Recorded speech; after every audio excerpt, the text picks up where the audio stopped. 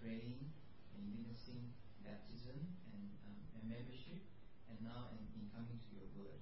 And Lord, as we come now to listen to your word, we pray that you will give us concentration, that we will really listen, that you will speak to our minds and our hearts and our wills to obey you in our lives, that we may bring glory to you in everything that we do. We pray in Jesus' name.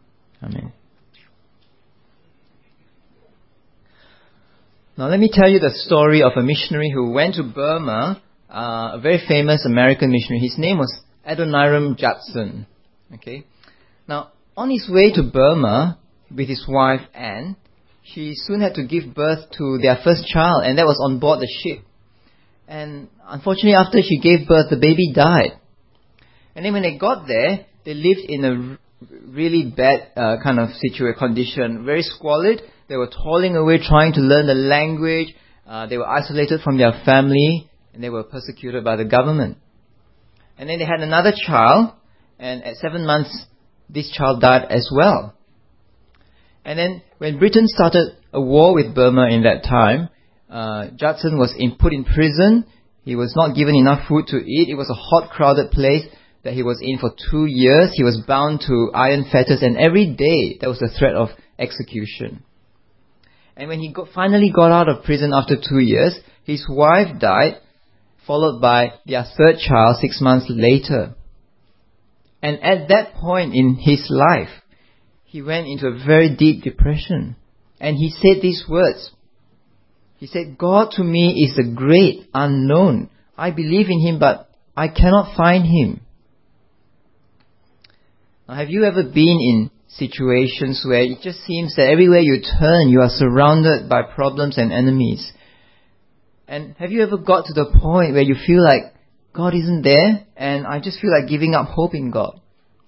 Because David experienced the same thing in the Old Testament. He had lots of enemies. So let's come now to look at his experience in Psalm 27. And let me read to you verse 1 to verse 3. "The Lord is my light and my salvation. Whom shall I fear? The Lord is the stronghold of my life. Of whom shall I be afraid? When evil men advance against me to devour my flesh, when my enemies and my foes attack me, they will stumble and fall. Though an army besiege me, my heart will not fear. Though war break out against me, even then will I be confident." Now, who are these enemies that David is talking about? He doesn't specify at all here, but if we read the history of King David in the books of 1st and 2nd Samuel, we have a good idea of who were David's enemies. So we know that there were two major periods in David's life when he faced a lot of enemies. And the first time when it was before he became a king, King Saul was the first king that God had chosen. But this King Saul turned bad pretty quickly and started to disobey God. And God rejected him and chose David to be the next king. And of course, King Saul was very, very jealous of David, and he put in place a kind of search and destroy policy for David. So David had to be on the run. He had to be a fugitive for I don't know how long, until Saul finally died in battle. And the second time in his life when he had a lot of enemies was when his own son, Absalom, rose up against him to try to take over the throne. And he had to flee from his own son in shame, until Absalom, his own son, was killed as well. So David knew from personal experience what it was like to have enemies, to have people plotting against him to destroy him, even though he had done nothing wrong against them. Now in this psalm, he talks about his enemies advancing against him to devour his flesh, verse 2. He speaks about his enemies and foes attacking him, also in verse 2. And then in verse 12, he also says, "Do not turn me over to the desire of my foes, for false witnesses rise up against me, breathing out violence." Now his enemies are evil people. He says that they are violent. They're out to get him by hook or by crook. They were false witnesses. Now in those times, it was a very serious thing to be a false witness, because in court, the testimony was established by the witness of 2 or 3 people. So they didn't have DNA like in CSI, right? So if you were a false witness, you could contribute to somebody's being punished for something they didn't do. Perhaps they would even be executed for something that they didn't do. It's a serious thing. David's enemies were false witnesses rising up against him. Now in this psalm, David is a righteous man, not because he's a perfect man, but because he trusts in God and he wants to live his life in God's way. And David is a righteous man who had many undeserved enemies. And that is really the typical experience of anybody who is righteous or who wants to be righteous. There are many examples of this in the Bible. So the prophet Jeremiah, for example, is somebody who God called to serve him at a very young age, to speak his message to the people of Judah. And he had to proclaim the very unpopular message that God would bring judgment on Judah. And his life was full of misery. So the people, his own countrymen rejected him. His own family members, the king of Israel, they kind of plotted against him. They put him in prison. They threw him in a well without food. He was arrested. That is the kind of experience that he had. His life was full of anguish if you read through his book. And the supreme example for us of somebody who suffered as a righteous man was Jesus. See, Jesus was the King of heaven. He had all the legions of angels at his command. But he came down to earth and was not born in a king's palace. He was born in a humble stable. And he lived his life on earth without anywhere to lay his head. And finally, he was opposed by the religious teachers, the rulers, the authorities, and they turned against him. They got his own disciples to betray him, and he died on a cross, alone, rejected, and his friends all left him. He was completely alone. That is the experience of somebody who is righteous. David's experience of having enemies just points out that all people who are righteous, like Jeremiah, like Jesus, will face enemies. And that is the same for us too today. So, do you face enemies? I'm not talking about having enemies because you did something bad against somebody, okay? If you have done something wrong to somebody and you have enemies, you deserve it. You have enemies not because you're righteous, but because you are unrighteous. But we are talking here about having enemies, even though we are righteous. We're talking about facing opposition, suffering, because you live a godly life, despite the fact that you live a godly life, and also, even though you have not done anything wrong against that person. God tells us to expect opposition in our lives. Let me read to you from 2 Corinthians chapter 4. 2 Corinthians chapter 4, we are hard pressed on every side, but not crushed. Perplexed, but not in despair. Persecuted, but not abandoned. Struck down, but not destroyed. We always carry around in our body the death of Jesus, so that the life of Jesus may also be revealed in our body. Now, what kinds of enemies could we face? Well, in some places, Christians actually face real persecution. They face harassment or imprisonment or torture or even death because they're a Christian. And we thank God that in this country we don't have to experience that. But maybe you face discrimination or people who are very negative, or people who ridicule you at work or at school because you're a Christian. Or maybe you face family members and loved ones who oppose you because you come to church, because you're a Christian. Or in some cases you might even face opposition from other Christians in church who think that they are on God's side against you. Or it could just be somebody who has made your life really difficult, really miserable, even though you don't consider them as an enemy, so to speak. See, in a broader sense also, our enemies are not just our physical enemies now on earth, but spiritual enemies. The enemies of sin, of Satan, of demons and spiritual powers who oppose God. And in 1 Corinthians 15 that we read a few weeks ago, it says that the ultimate enemy is death. See, we have both physical and spiritual enemies. what do we do? God's people will face enemies, so what are we going to do about it? Well, that's the next part. Let's look at what David does with his enemies. I'll read to you again from verse 1. The Lord is my light and my salvation. Whom shall I fear? The Lord is the stronghold of my life. Of whom shall I be afraid? And when evil men advance against me to devour my flesh, when my enemies and my foes attack me, they will stumble and fall. Though an army besiege me, my heart will not fear. Though war break out against me, even then will I be confident.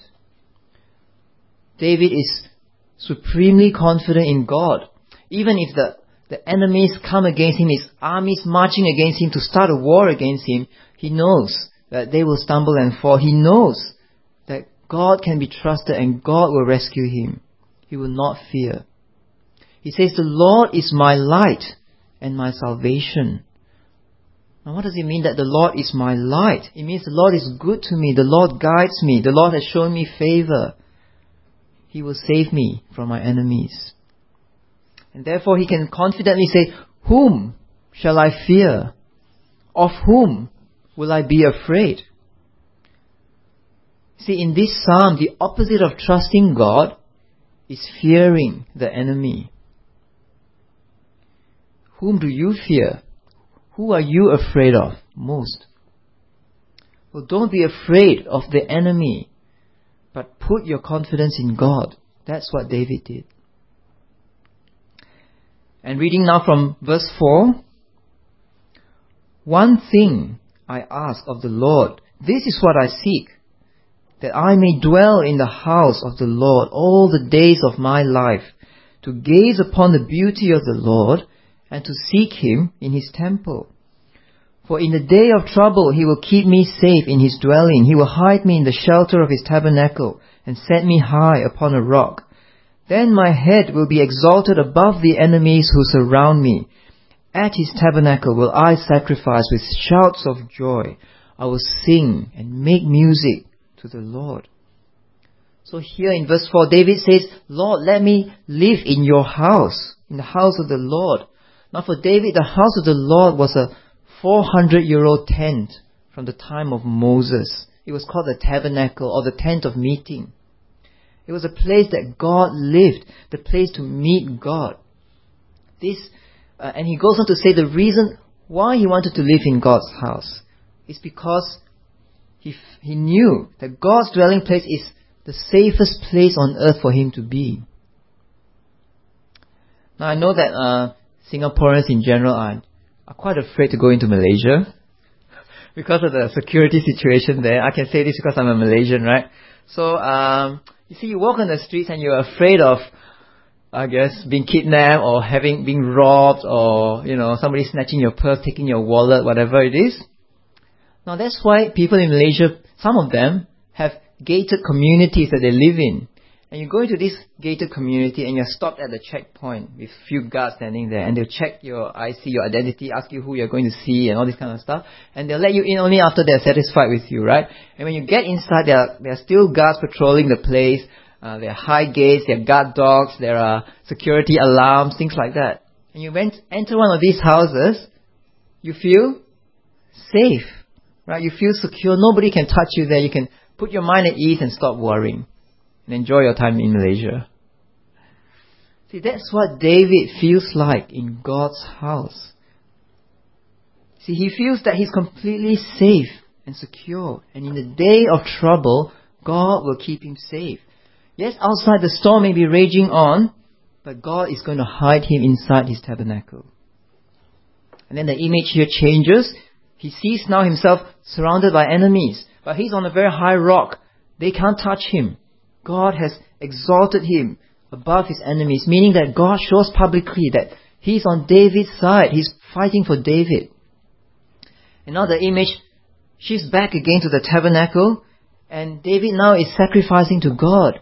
In response to God's deliverance, David is sacrificing with joy, and he's singing and making music to the Lord. See, for us Christians now, God's house is not a tent. It's not a physical building like in the Old Testament, but God's temple is a person, the person of Jesus. Jesus is where we come to meet God, and Jesus is the one who enables us to come into God's presence to meet with God. So, what do you put your confidence in? Who do you trust? Who do you turn to in the day of trouble? Who will be there for you? Do you look to your bank account, or your insurance policies, or your friends, your family, your job? Or is God the stronghold of your life? Is He your rock? See, we must put our trust in God, not in any other thing in this world, and He will save us in the day of trouble. And the day of trouble doesn't just mean the trouble that we face in this life, but there's going to be one ultimate day of trouble, which is the day when God comes to judge. And if we place our confidence in Him, God will save us on that day. Now that leads us to ask the question, is David talking about deliverance in a physical sense here or a spiritual sense? Is he talking about physical rescue from enemies or spiritual salvation from sin and from death? Well, earlier we said that our enemies can be both physical and spiritual. And in the same way, God's deliverance is both physical and spiritual. It can be in this life and also beyond this life. See, God can rescue us from our enemies now, and God does do that for us, although He has not promised to do that for us always. But more importantly, God promises to save us from sin and death and hell. See, salvation ultimately is spiritual, and regardless of what happens with our enemies in this life, one day God will remove them when He takes us to be with Him in heaven. That is the most important salvation of all. So even though David is here talking about being rescued from his enemies physically, well, at a deeper level, this psalm looks forward to a spiritual salvation from spiritual enemies. Now in verse 7, the mood of the psalm suddenly shifts. And from the heights of his confidence, it shifts to a kind of dark despair and uncertainty. Look at verse 7. Hear my voice when I call, O Lord. Be merciful to me and answer me. My heart says of you, seek His face. Your face, Lord, I will seek. Do not hide your face from me. Do not turn your servant away in anger. You have been my helper.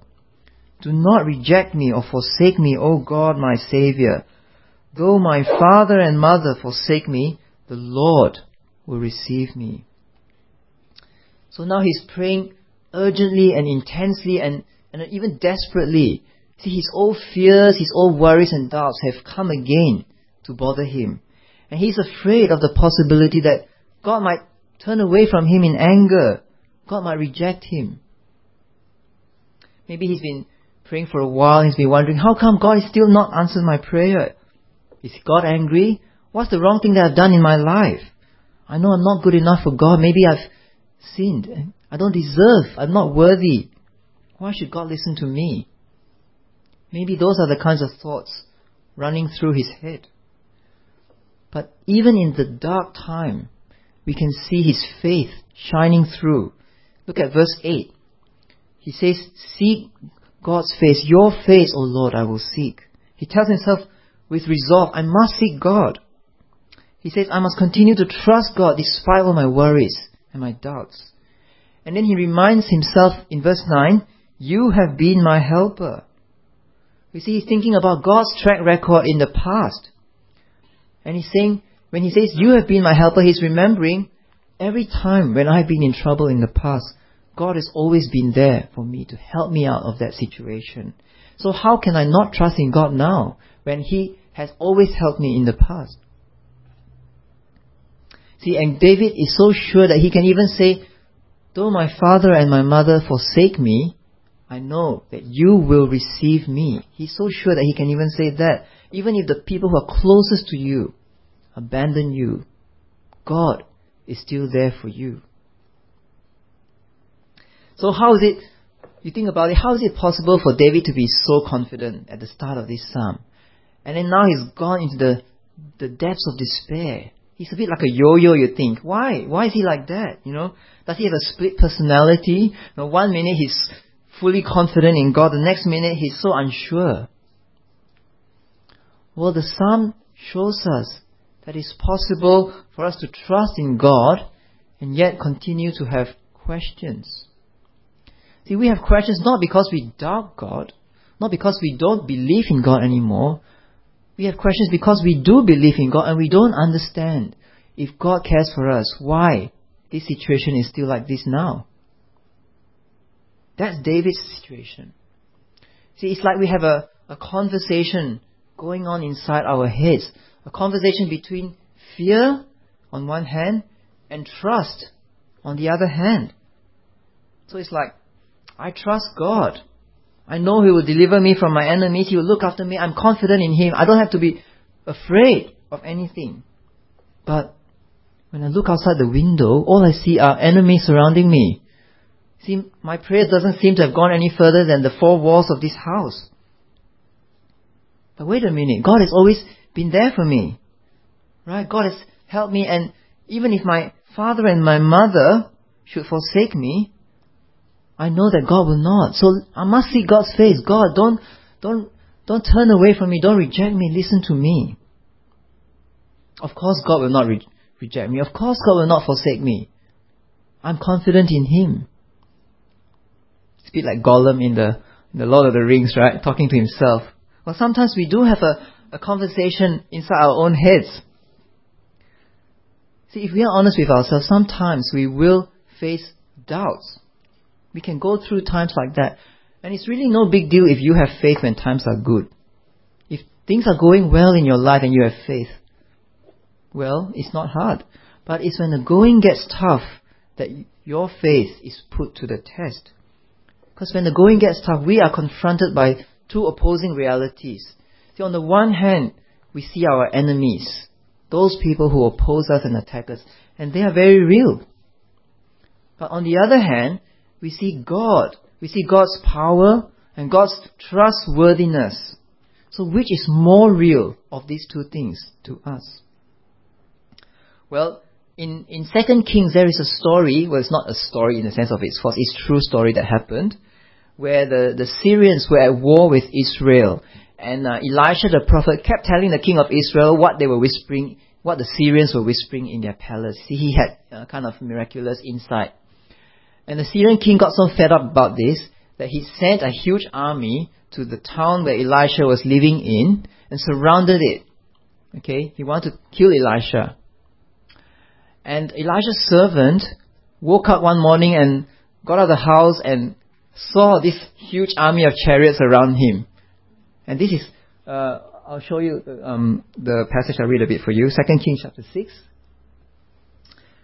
When the servant of the man of God got up and went out early the next morning, an army with horses and chariots had surrounded the city.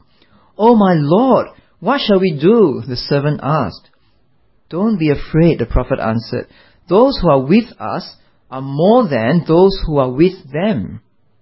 And Elisha prayed, "Oh Lord, open his eyes so he may see."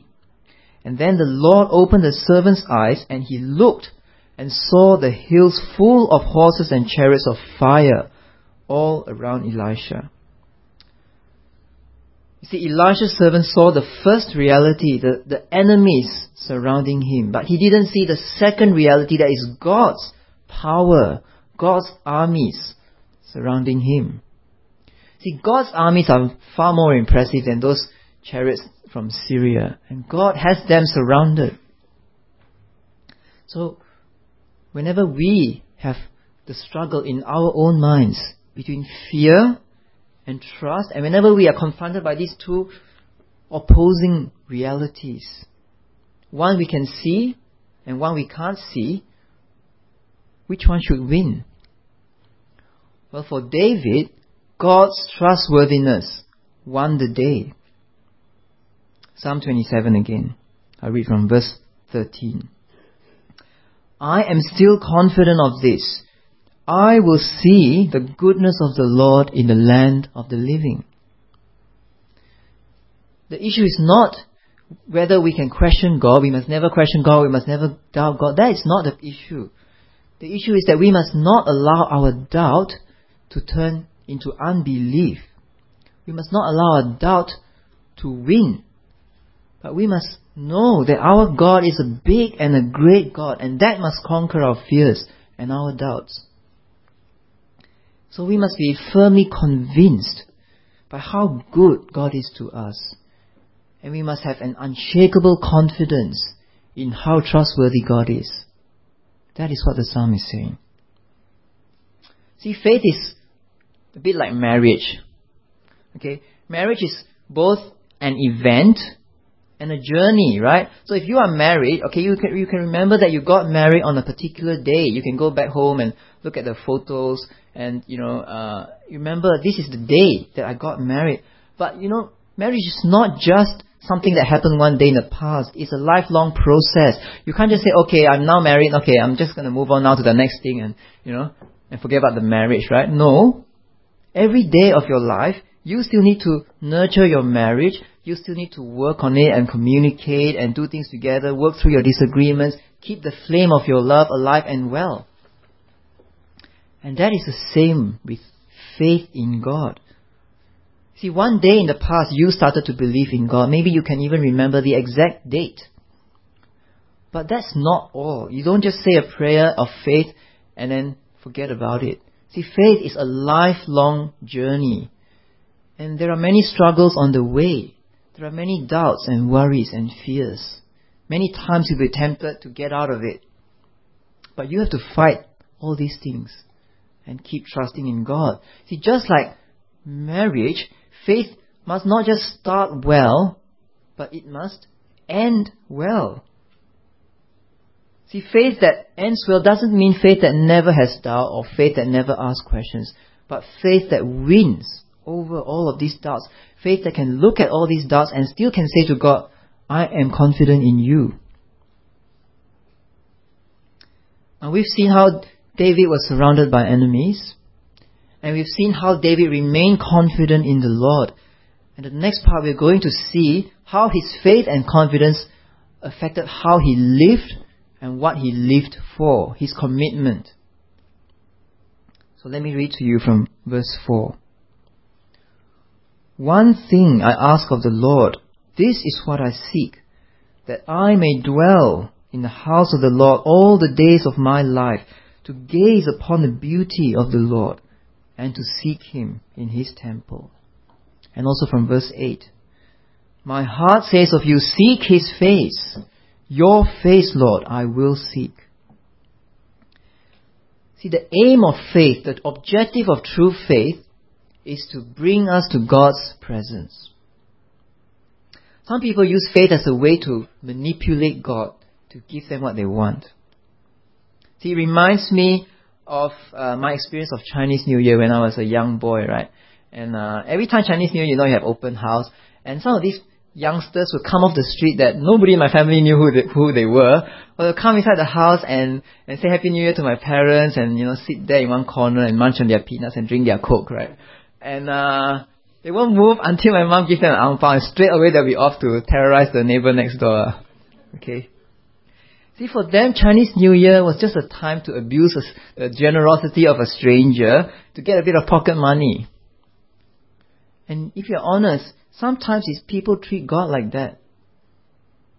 See, they say that I have faith in God, but actually what they want is the blessings of wealth, health, popularity, power. See, they have no real interest in God for who He is. They don't really want a relationship with God.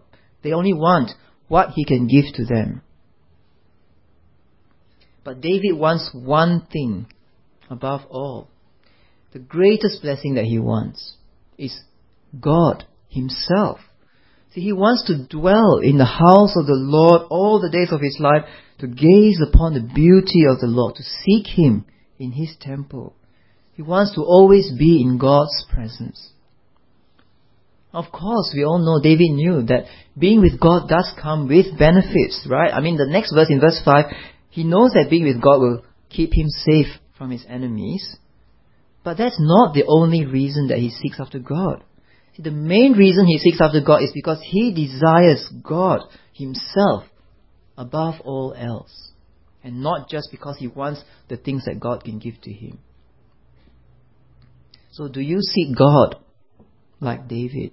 Now, if you're honest with yourself, if you could name one thing in your life that you want above everything else, what is that thing? Would it be money maybe, or things in this life? Would it be just comfort, or the ability to enjoy life to the full? Success, fame, respect from other people, or power and influence over others? Or maybe spouse, family?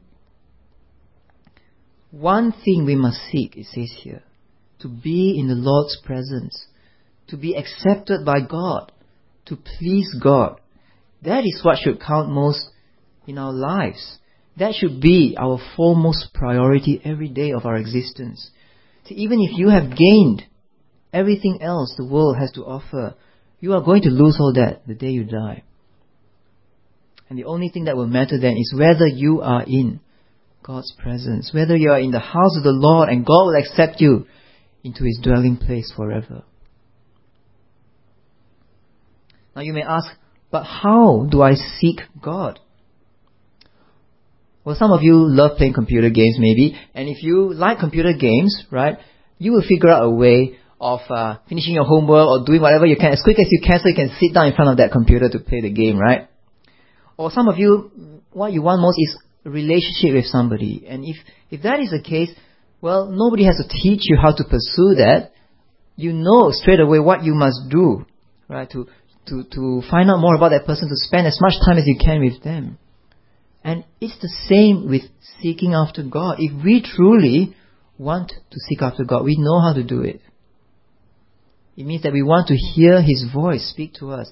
We want to read His Word. We want to learn it and study it, reflect on it, even memorize it.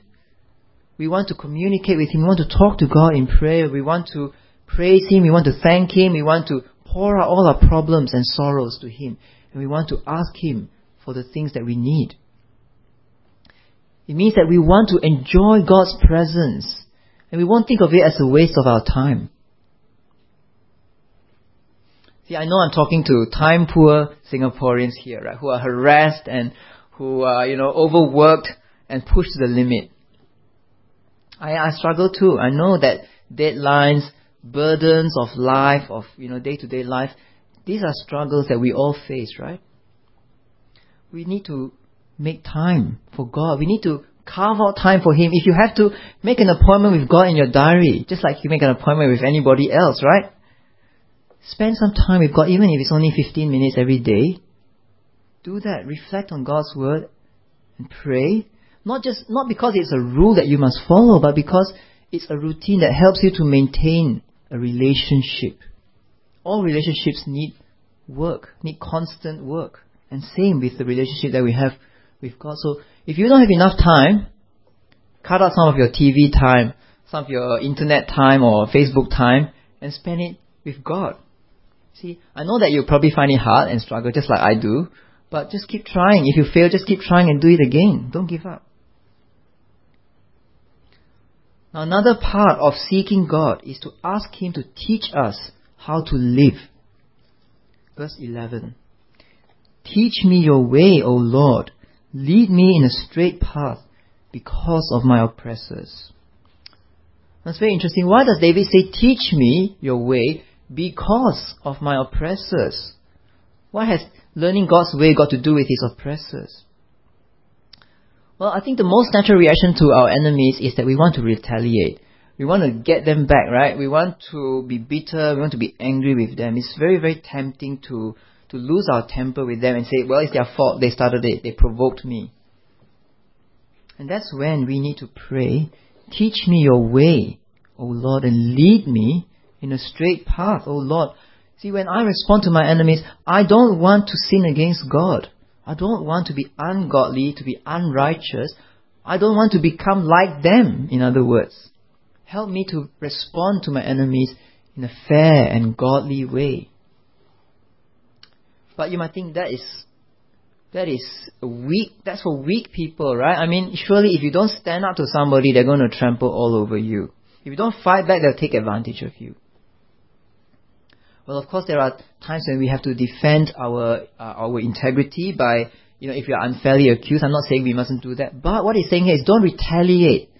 See, defending yourself is very different from taking revenge, retaliating, giving them verbal abuse or maybe plotting to take them down, something like that. Listen to what David prays in the next verse, verse 12. Do not turn me over to the desire of my foes, for false witnesses rise up against me, breathing out violence. See, basically David puts his fate in God's hands. He says, God, if I walk your way and my enemies happen to take advantage of that to destroy me, what am I going to do? Well, God, don't turn me over to them. You see, I trust it in you. I leave it in your hands to make sure that, you are the one who makes sure that truth and justice prevails in this situation. You are the one to set the record straight, not me. I won't take it into my own hands. So I want you to protect me, and I want you to vindicate me and defend me from my enemies. And then, lastly, in verses 13 to 14, David says, I am still confident of this. I will see the goodness of the Lord in the land of the living.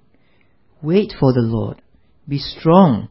Take heart and wait for the Lord. So at the end of the psalm, guess what? Those enemies, they are still there. God hasn't gotten rid of them yet. How do we know? Well, David says, I will see the goodness of the Lord, meaning that it's in the future, meaning that it hasn't happened yet. But he remains very confident in the Lord. He's so confident that while he's alive, God will rescue him from his enemies. And so he tells himself and he tells us to wait for the Lord, to be patient, to take courage, to take heart, and while we are waiting for God, to be confident. David knows that God is going to answer his prayer. He just doesn't know when. You see, and he hasn't seen the answer yet. So he's stuck in a in-between phase where God has promised to answer his prayer, but he hasn't got the answer yet. What's he going to do? Well, he's going to be confident in the Lord. He's going to tell his heart to keep believing, keep trusting, and relying on God and wait for God's salvation. And that is the heart of what faith is. See, the very nature of faith means that we wait for something that we do not yet see. And that's exactly what the Bible says in Hebrews about faith. Hebrews chapter 11, verse 1. Now faith is being sure of what we hope for and certain of what we do not see. And who is the perfect example of faith? Well, it's Jesus. He's the perfect example of faith. So let me read to you again from Hebrews chapter 12 this time. Let us fix our eyes on Jesus, the author and perfecter of our faith, who for the joy set before him endured the cross, scorning its shame, and sat down at the right hand of the throne of God. Consider him who endured such opposition from sinful men, so that you will not grow weary and lose heart. Jesus had to endure sinful men too. The opposition he endured was to the point of having his hands and his feet nailed to a cross. And yet he did not retaliate. He did not take things into his own hands. He trusted God all the way. And he was confident that he would see God's goodness in the land of the living. And therefore he waited for the Lord. And so let us imitate Jesus' faith and trust God, be convinced of his goodness. See, God can be trusted. Whatever problem you might be facing in this life, know that God allowed it for a purpose. He will eventually remove it. He just doesn't tell you when. but we will see God's goodness. You must believe that.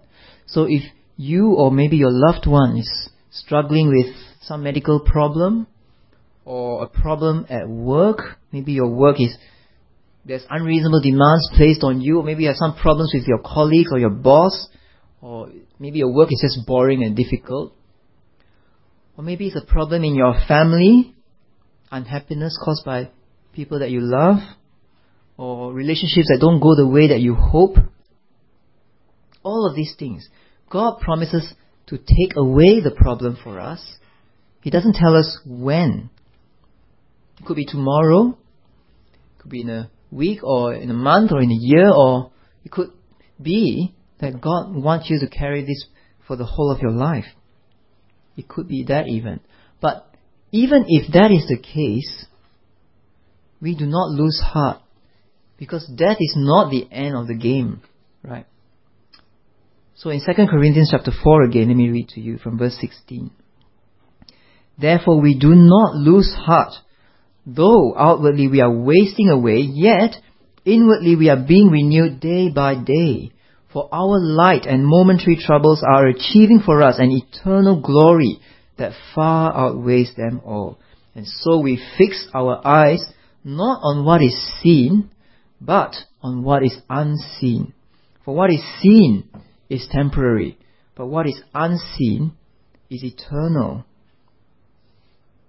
See, as we saw just now, God's deliverance is only partly to do with the things of this life, with the hardships and difficulties that we face now. Ultimately, God's salvation is spiritual and eternal. It's about God taking us to be with Him forever. And then there will be no hardship and no pain. See, God may not have promised to take away all our problems and our sicknesses, our opposition now, although we should keep still praying for it, praying that God will take them away, because God can do it, and God often does do it. But one thing that God does promise is eternal glory and joy and freedom from suffering.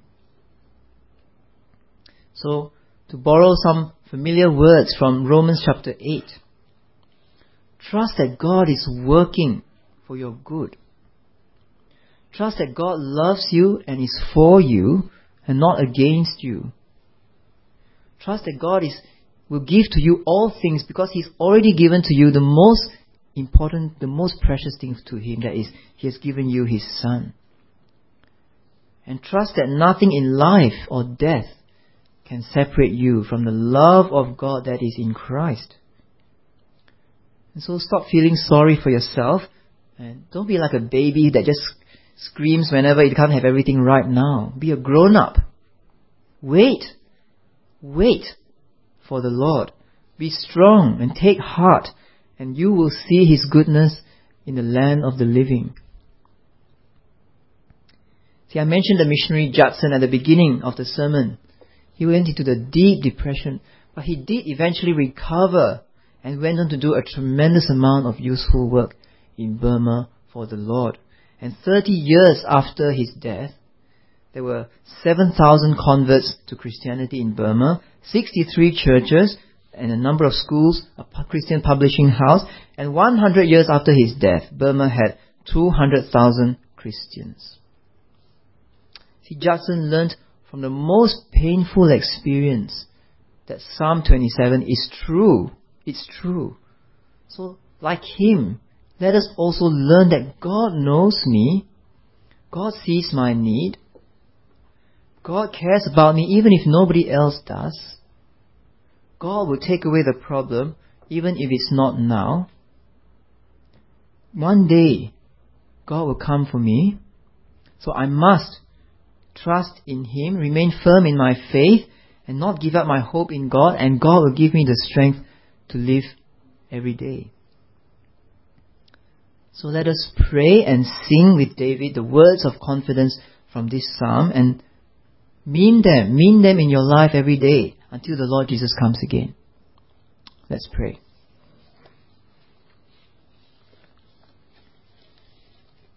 Heavenly Father, indeed we thank you for the precious, precious words of this psalm.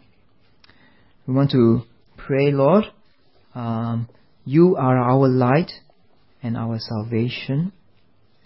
Whom shall we fear? You are the stronghold of our life. Of whom shall we be afraid?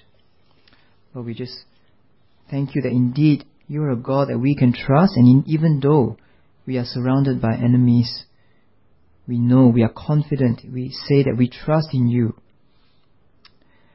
And Lord, one thing that we ask is that we may dwell in the house of the Lord all the days of our life, to gaze upon your beauty and to seek you in your temple. Pray that you will forgive us of the times when we do not believe you. Forgive us of our sin. And we pray that you will help us to trust in your precious promise. Give us the strength to seek after you every day in our life. Give us the strength to endure the difficulties and hardships that we face in life, that we may continue to trust you and that we may seek you most in our lives, that you may be our foremost, our top priority in life. And so we pray you help us to remain confident in you, that we will see your goodness in the land of the living. And you please help us to wait for you, to wait for that day, to be strong and to take heart. Lord, what we ask for ourselves, we also want to ask for the nation of Japan, which we've been praying for this month. And we just ask, Lord, for the church there, that you will strengthen them in their faith. Because we know that in the eyes of their society, they may be weak and insignificant and defeated. But we know that in your word, your church is triumphant. They are the people of God, seated with Christ in the heavenly realms, reigning with Him. And so we pray that you strengthen them in their faith, and you give them good pastors and leaders and evangelists who can lead the flock, who can bring others into the fold, who can be trained to do your work, and who can have compassion on the lost. And we pray for the spread of the gospel in a land that is held in the grip of materialism, in the grip of cultural conformity, in the grip of its traditional religions.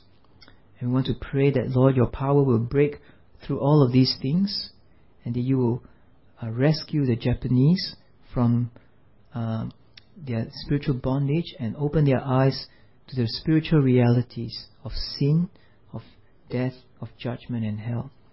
We pray that your gospel will go out through the land. We pray for many workers from Japan and from other countries to be able to do that work of evangelism and church planting. We pray for churches there which lack pastors, because many pastors are now at retirement age with nobody to replace them. We pray, Lord, that you will raise up people and send them into the harvest field. We pray especially that men and women will be converted, but especially men, because there are so few of them. They're all held in the grip of their work and unable to come to church on weekends even. So we pray, Lord, for your work to be done there, that you will strengthen and encourage those who labor in that country.